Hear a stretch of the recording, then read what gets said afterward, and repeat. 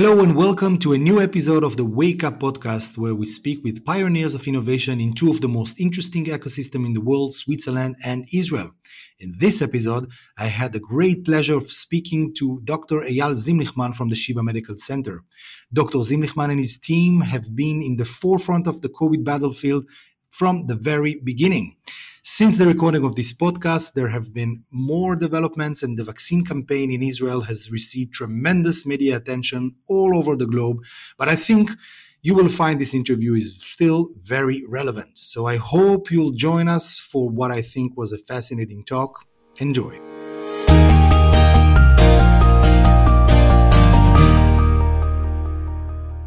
Hello, Eyal. Hi, Dr. Zimlichman. How are you? Hi, Dudu. Thank you. Thank you for joining me, taking the time.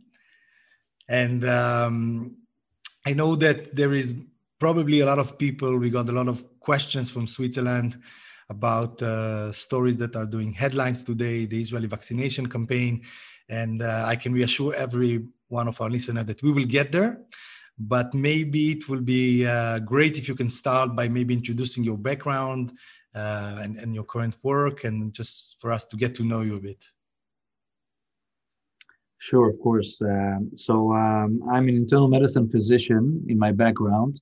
I've done my training at Sheba Medical Center, where I currently work, and have made the transition towards more healthcare management roles, quality and patient safety roles in the past 20 years. Spent quite a lot of that time in Boston, working at the network for the Harvard hospitals at Brigham and Women's and Mass General, dealing both on the research side, but also on the strategic side, trying to get the hospitals at Harvard to be better prepared towards Obamacare that was coming around the same time. I also spent quite a lot of time being an advisor to the Department of Health and Human Services in Washington, D.C., again, around Obamacare, and came back to Israel to take on the role of Chief Medical Officer and then also Chief Innovation Officer here at Sheba Medical Center, where I hold both hats for the past almost 5 years. Great. So maybe for people that are not that familiar with the Sheba Medical Center and also with your innovation role, it's called now ARC. Maybe you can tell us a little bit about both and what are the exciting work you're doing there. Of course. So first of all, Sheba is the largest hospital in Israel. Also in the Middle East, we have about 2,000 beds all on one campus. It's quite a small city if you come and visit us. And on the campus, we have an acute care hospital, a rehabilitation hospital, a children's hospital, and a cancer hospital, all integrated, working under one management where I sit. And Sheba also has a very strong footprint, not just from clinical perspective, seeing more than about 2 million patient visits a year, but also on a research capacity, being the site where a big part of the clinical research in Israel is taking place. We have huge laboratory space, and of course, from research comes innovation. And we've been always leading in terms of innovation well before I started my role as the Chief Innovation Officer, so I can't take credit for everything. But really, the idea was in the past 5 years to take this to the next level. And in that, we've started ARC, our innovation platform. ARC is not an innovation center. Many people ask me, what is ARC exactly? ARC is a platform. It's an ecosystem, a global ecosystem that now has more than 100 partners as part of ARC, leading hospitals around the world, leading academic medical centers and other healthcare organizations, leading industry partners, large corporate companies, and also, of course, the leading startup companies. We have just under 70 startup companies that are part of ARC. And the overall mission of ARC is to redefine healthcare, especially as we look towards the year 2030. We're coming from a proactive approach that says, it's one thing to do innovation where we're adding one little solution at a time, but we're looking at the much broader spectrum. We're looking to completely redesign healthcare by the year 2030. And of course, it's not something that one hospital can do alone. And that's why we're looking at this as a coordinated effort of many different international bodies working together towards this common goal, turning our vision of Healthcare 2030 into reality. And I'll just finish by saying that Sheba was lately ranked as number 9 in the world on the Newsweek ranking list. Of course, we're very proud about that achievement. Being up there with the leading institutions, some of them from Switzerland. So, of course, we can talk more about the Swiss connection. Mm-hmm. So let's go straight to that. You mentioned before a collaboration of international entities and organizations. So last February, I had the honor to participate. We've hosted you at the residency with a delegation from Switzerland, from the hospital of Zurich. It was a wonderful night. We had a wonderful discussion, and I learned a lot about your work. But can you share with us a little bit what was the purpose of this visit, and maybe about your work with the Hospital of Zurich? Sure. So the Zurich University Hospital is one of 2 medical centers in Europe that are ARC members. So there aren't many European ARC members, but Zurich is definitely a candidate we've identified very early on. I was visiting there about a year and a half ago. I was taken by their level of innovation, by the collaboration between the hospital and the university, and also the tech institute that they have in Zurich. And after telling them about ARC, we understood right away that Zurich would be a good partner. Looking very similarly towards the future as we are at Sheba, and that's the first thing we're looking in our partners. How do they see the future? And in that aspect, there was clear match. And we've been working for the past year, of course, like everybody else, mostly around COVID, exchanging notes and best practices between the hospitals. But we're now about to launch a joint pilot study together with a Swiss startup company called DocDoc, which is looking to create a digital telemedicine platform to better treat patients with chronic obstructive lung disease. And we're doing this also together with AstraZeneca, so another partner that's an ARC partner. And this is one of the most exciting projects we have coming up that are about to launch in 2021. So that's our strong relation with Zurich. But we also have conversations with other hospitals in Switzerland. And so I think there will be others that would come into ARC as well. We've had some discussions. And also I'm on the advisory board of Basel University Hospital. And I find that work very exciting, and also allows me to take another look into the Swiss healthcare system, and also learn a bit for myself about some of the things that work very nicely in Switzerland. Super. So I want to now maybe talk a little bit about, you mentioned exchanging notes and collaboration around the pandemic. And this is a topic which is very interesting because, every person on this planet knows that something's happening. We are in the midst of a pandemic. I think everybody's affected in one way or another. And it's always fascinating for me when I'm talking to people that are in the business of trying to innovate, to have visions, to look into the future. So it's always interesting for me to see maybe what changed, what kind of opportunities maybe were opened. Of course, there's a lot of damage that's been done and people that suffered from that. But it's always a fascinating topic for me. And maybe I want to start that with taking you back to the 24th of February. So this was the day where our ambassador, the Swiss ambassador in Israel, His Excellency Jean-Daniel Ruch, and myself visited you at the brand new isolation facility. Can you maybe share with people that have not visited and did not have the opportunity to see the amazing effort that has been done, that what was that all about? Of course. So, this goes back to the early days of COVID-19. And for us, the first contact with COVID-19 was through some of the passengers on the Diamond Princess cruise ship in Japan. And, we can all recall those days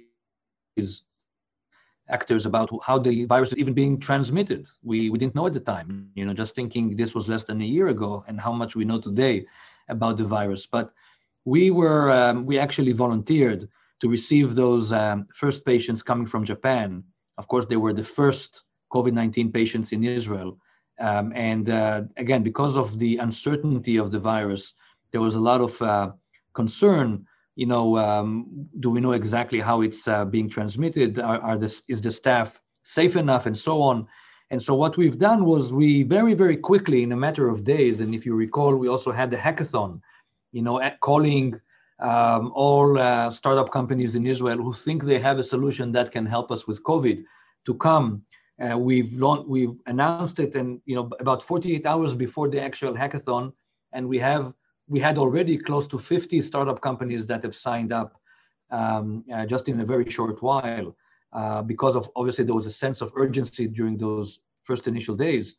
And the idea was to try and build this facility in a way that would allow us to monitor those patients inside, being able to treat them without coming into their rooms if everything is okay. Of course, if their condition deteriorated, of course, the staff had to come in. But if everything was fine, because these patients were, either completely non-sick or very mildly sick at the time, so there wasn't a need for any sophisticated medical technology, but there was a need to be able to examine the patients, to be able to communicate with the patients, and to be able to monitor the patients in a way that would allow us to provide the best care possible. And this concept of having inside your hospital a facility where you have your patients, but you're not going to touch them, but you're going to follow them from a few feet away, is a concept that is alien to healthcare. We talk about it maybe in telemedicine, where the patients are miles away, but not where the patients are inside your own facility, but still you're trying to avoid contact if you can. So we completely shaped that environment, and you came to see it with the ambassador at the time, to include about 12 different technologies that allow us to have all these things that I mentioned: monitor, communicate, and examine. And that allowed us to care for those patients. Later on, of course, unfortunately, some of them deteriorated and needed more close care, and some of them actually were transferred to the intensive care unit as well. But during the first initial days, what we've built there in that facility was very unique. We couldn't find anything like it in the world. And what we've learned, we shared with our community, we shared with our network, and there was a lot of learnings around that. Mm-hmm. So this was the 24th of February. Still no cases in Israel, I remember. There was not yet. And you mentioned the hackathon. That was the same week, on the 27th. I recall those days because this is, the early days. Nobody knows what's going on. And I want to ask you two questions about this Hack Corona event. First, do you remember what happened during your speech? So as you're giving the opening speech for this event, I'm sure you do, but for our listeners. And maybe second one, can you tell us more a bit about the experience you have regarding those kinds of events, doing some very tailor-made things regarding Corona, trying to maybe what happened with those 12 experiments with those startups that you try to implement into your stack. So do you remember what happened during your speech? Of course, I can't forget that, and we also have it recorded somewhere, so we can even go back and relive those moments. But we got word on the first COVID patient in Israel, and that it was during my opening speech for the hackathon, which made it, of course, all very realistic for everybody. So I was just informed, as you know, as I said, things are picking up so quickly. I was just informed that there is the first Corona patient in Israel that contracted the disease here. No, he didn't contract it here. He contracted it from abroad. He was in isolation, and now he's on his way to Sheba Medical Center. Sorry, these were really, again, it's only a year ago, but it seems like a very long while ago. And that hackathon, which carried on for a day, was the first time we started having discussions on what we're going to need. I mean, again, go back to those first initial days. We knew very little about what's going to hit us. And we knew innovation would play a key role. We didn't know exactly what we're looking for. Everybody was looking for, ventilation solutions, because we all thought we're going to run out of ventilators, which, it's a good news that we didn't get to that point. Hopefully we'll never get there. But that was some of the early urgency that we felt. And of course, other solutions as well. Some of those companies from that first day you mentioned back in late February, we're still working with today. Some of them we're in conversations with until today.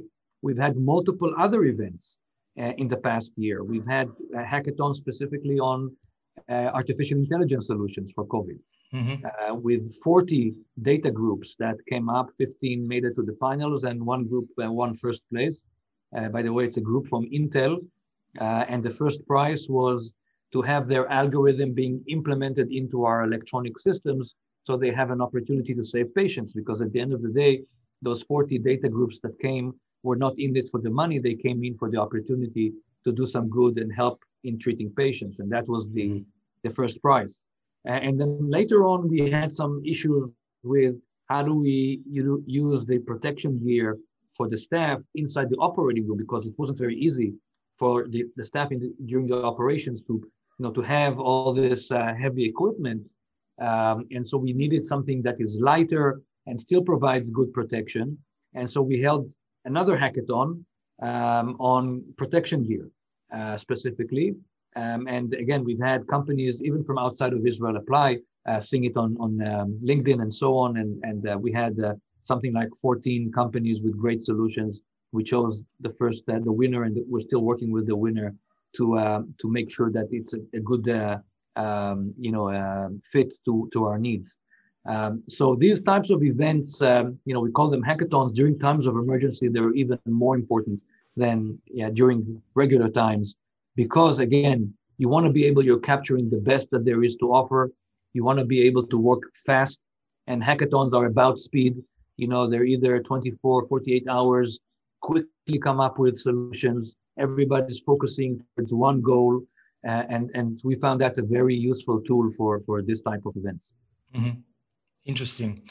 And you mentioned also before source of urgency, the sense of urgency. So I'm interested about that, and maybe sense of urgency and operating maybe under stress. So when I first came to the Isolation Cape, I must tell you that was a stressful, maybe exciting, maybe interesting, but it was a stressful event. We had area A, B, C, you had restrictions, and we trusted you, and you showed us the way, and it was a fascinating moment. And the reason I reached you as early was because I'm part of a network, the Swiss Next network. So we have a scientific advisor, innovation advisor all over the globe. And I started to have some conversation and having some alarming signs from my friends, mostly from Asia. This is where it came from. So phone calls at night with my Japanese colleagues, Singapore, South Korea mostly, China, and there was some alarming signs. And I must say that during all of our interaction, I must share with you now that those were calming experience, because there was so much uncertainty. And I must tell you that you projected a lot of confidence and the sense of it will be okay. I don't know where did you get it for, but I'm interested about, we need this sense of urgency for innovation, especially now. And there were stressful moments, and there are still stressful moments. So how do you personally deal with that? How your team is dealing with that? The Sheba Medical Center, we know that we are now in a period where we're in a third lockdown. Those are not quiet and peaceful time, still 11 months into that. So how do you deal with that? Well, I think, it's about, that sense of urgency and sense of purpose. We are here to do, to do something. We want to make an impact, and this is the best times to try and have a major impact. We wish we weren't in this situation, but much of the innovation came in times of emergency. If you look back into history, many of the things that came around during the world wars, many inventions, because there was huge need. Much of what we know about air travel really, advanced very quickly during World War II to having airplanes that are able to carry huge amounts of material and so on. So I think in that regard, being able to have that sense of urgency and sense of purpose together and coming up with the innovation that is needed. One of the first things that we've done, I find through my experience, also personal experience, also in the army, that during times of emergency, people tend to overlook, the fact that this is time of emergency. We tend to sort of put it on the side and continue our routines. It takes a while before we stop our routines and say something else is going on. These are not usual times. That's the number one problem of large organizations going through emergency. It takes us a long time to understand and acknowledge we are in an emergency time. And what we've done at ARC during the first lockdown, there was that decision that needed to be made at the hospital level. Which staff members are critical and need to continue to come home to work every day, and which staff members are not as critical and can work from home or can even take a leave of absence. And I remember my thinking on the same day, what about my innovation team? Because I also am in charge of the medicine. So of course my medical team had to be here, all hands on deck. But what about my innovation team? Can I tell them, listen, work from home or go on leave of absence, or are they part of this emergency? And it took me about 7 minutes to make that decision that they are a critical part of the solution to this problem that we have. Because without innovation, it'll be very, very difficult to overcome COVID. And once we made that decision, we called it COVID-19 battle mode, ARC COVID-19 battle mode, to signify one thing: these are not regular times. We should put everything else we were dealing with to the side and direct 100% of our efforts to finding solutions for COVID.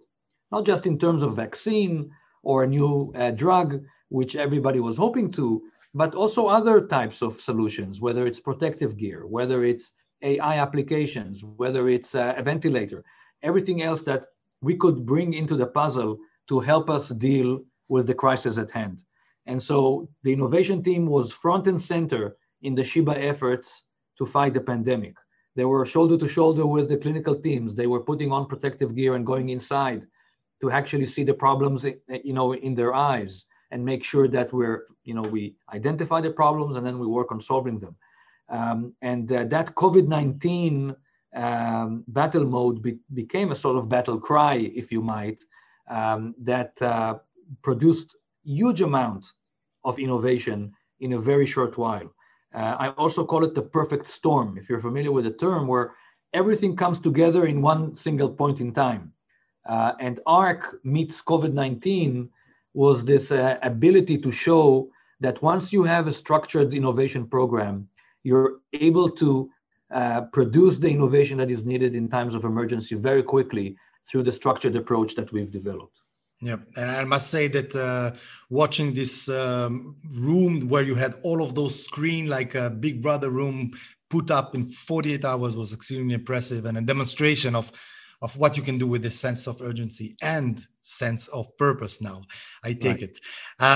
Let's talk vaccination, because there is something remarkable happening, which is worth. I got so many questions about it, and maybe I will start with the headline that I've just Googled, and you can find it everywhere, but that's from Bloomberg. It says Israel's COVID vaccine rollout is the fastest in the world. So can you give us a little bit of the number behind this headline and what's going on? Because it's so fast. I've just seen the number for today. It's different from before this weekend. Where are we standing? Why is everybody talking about this vaccination rollout being a remarkable event? Well, first of all, in terms of numbers, the numbers are really impressive, I have to say. When you think about the short while of time that we've started vaccinating, we already have more than 80% of population over 60 vaccinated, and about 40% of the entire population vaccinated. The other countries in Europe and in the US are, of course, around the 5%, 2%. So it's a very big difference. Why is that so? I think, there are two parts to it, and I'll focus on the first part of it first, if it's okay with you. Yes. Two parts are, first are the supply of vaccines. So, we have the supply of vaccines. I'll put that to the side for a second. We can revisit it. But the second side is the operational side. And that, I think, has three explanations that contribute to the success. One is, what we've said before. It's the sense of urgency and the sense of purpose. Because once, we've realized in Israel that the solution to COVID-19 will go through the vaccinations. It's not going to go away. It's not going to go away in the summer like we hoped last summer. It's not going to mutate and become a less harmful version of the virus. It's here to stay. So the only way out is vaccination. And we've made a decision on a national level that vaccination it is. And now we're doing vaccination from very early on, almost 24 hours a day, 7 days a week. And the whole country is focused on that. So the urgency and sense of purpose, which I haven't seen in other countries.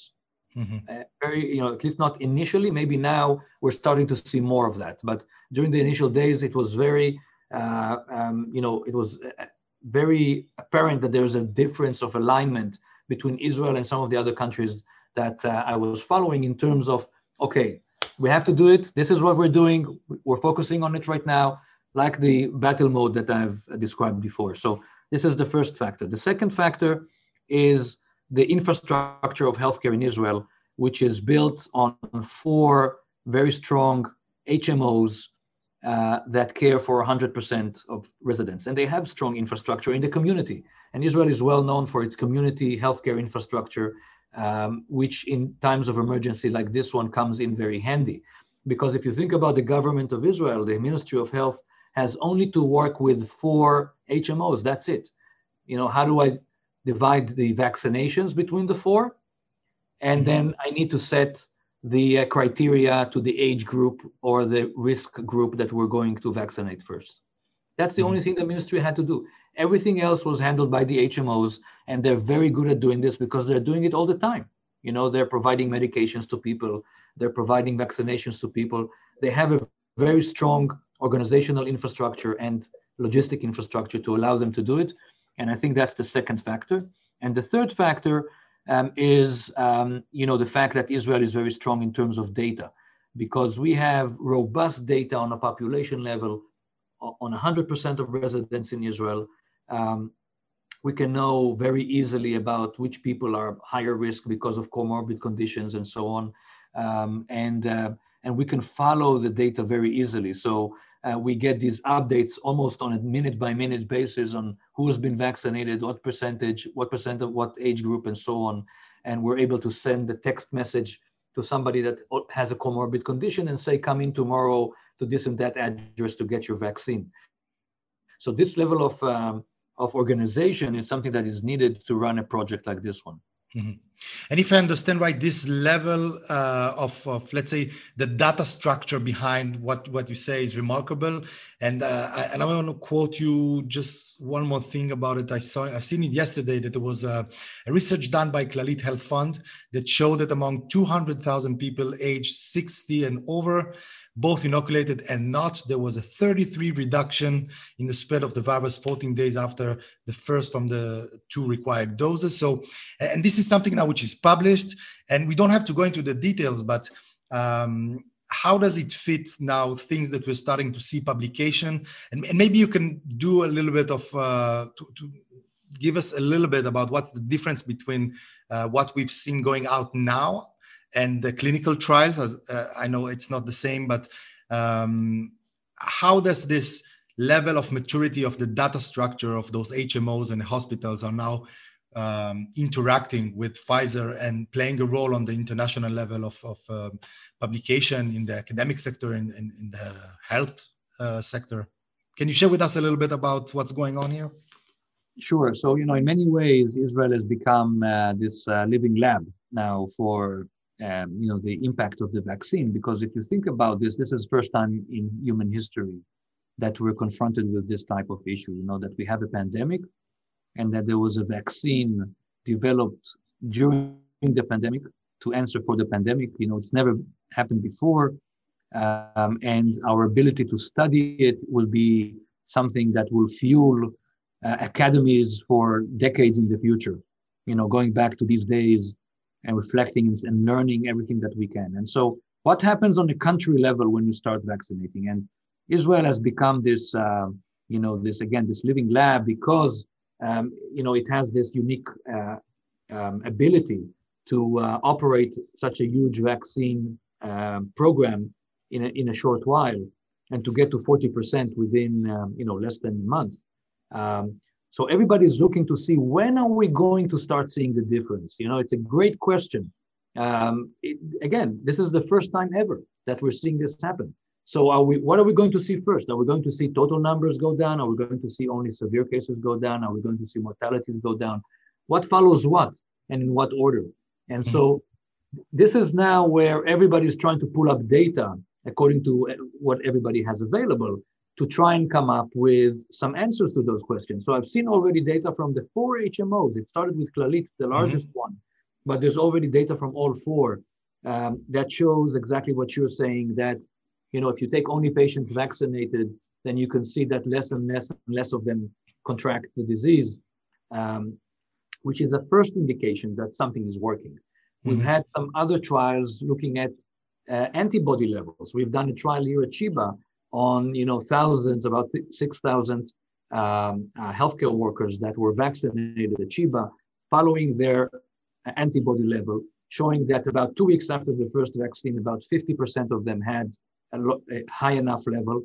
But, 4 weeks or 1 week after the second vaccine, it went up to 98%.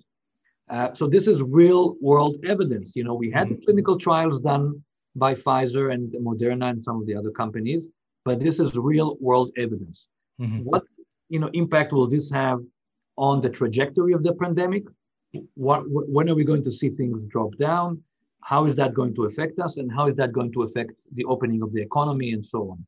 This is the case study that is unfolding before our eyes right now. And we're, during these very exciting times. I wish we could just keep it all together.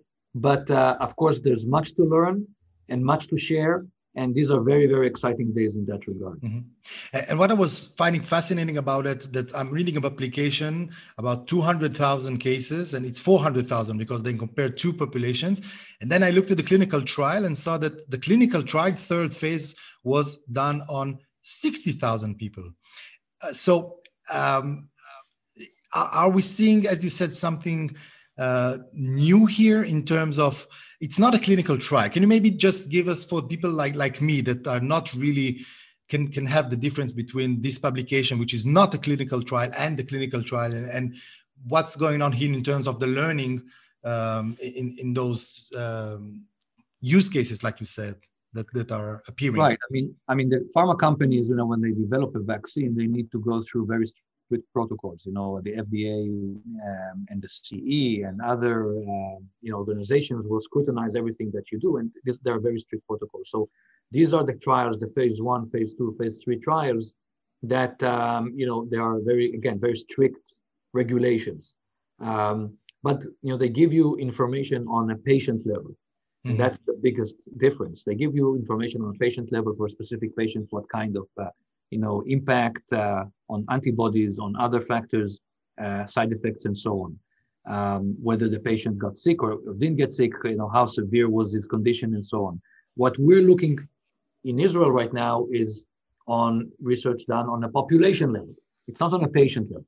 So it comes to serve a very different purpose. It comes to serve how populations react to a mass vaccination program like we're seeing. And this is the big difference. So the data that will be shared with the world, with even Pfizer, it's not a big secret, will not be on a patient level. And that's the biggest difference. That's why you don't need to have the entire population of Israel sign informed consents.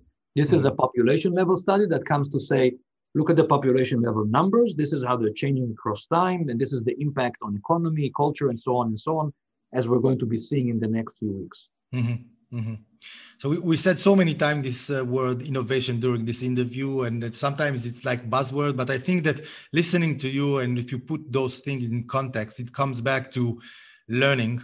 and being able to learn fast and share. And it sounds like what's happening here is learning on a large scale. With everything is so quick. I get those updates from Twitter today, and it's really, you have the ability to stay updated and see what's happening and what's going on. So it seems that there's really a lot of learning happening, and I hope that we will continue to learn and have less hospitalization and deaths, and that we are seeing the end of the tunnel, hopefully.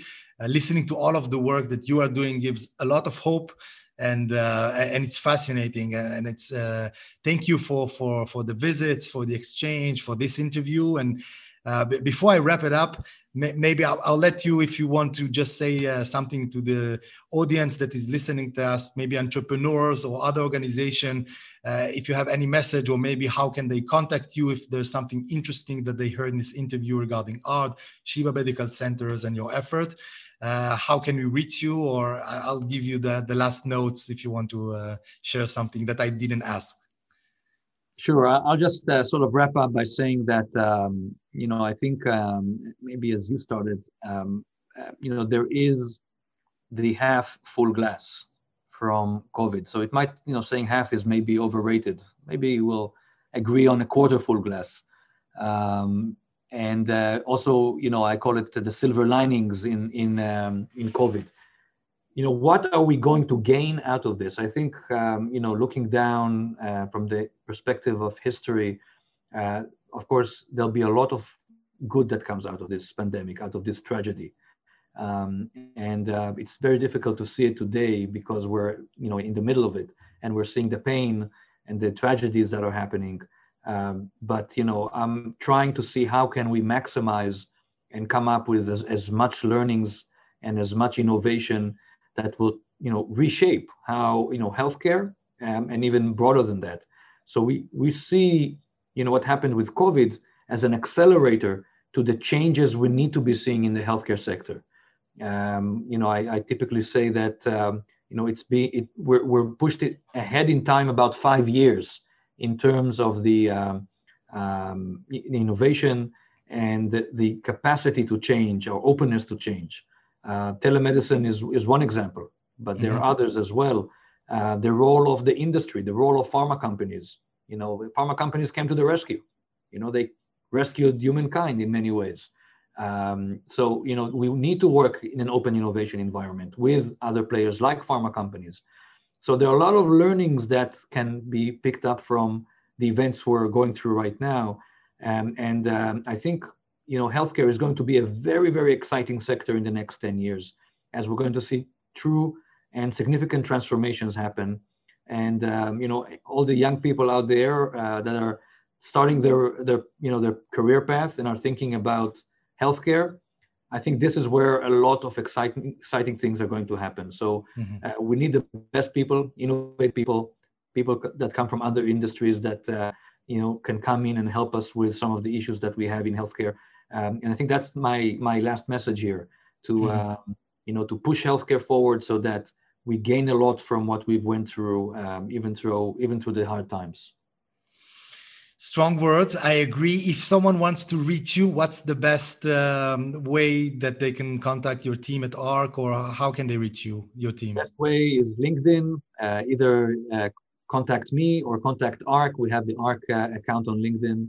And there's always a lot of stories on LinkedIn on the activities we're doing. So there's an ability for others to join on the hackathons and other activities that we have. Perfect. So we will put that in the description. And with that, I want to thank you, and also on behalf of the embassy, for being a good friend and for this long journey and the collaboration and the time you spent, and for the confidence you gave us also during those really times that we didn't know what's going to happen. Thank you, and looking forward for our next exchange. And thank you for this interview. Thank you very much. And I look forward to our work in the future. Thank you. Thank you.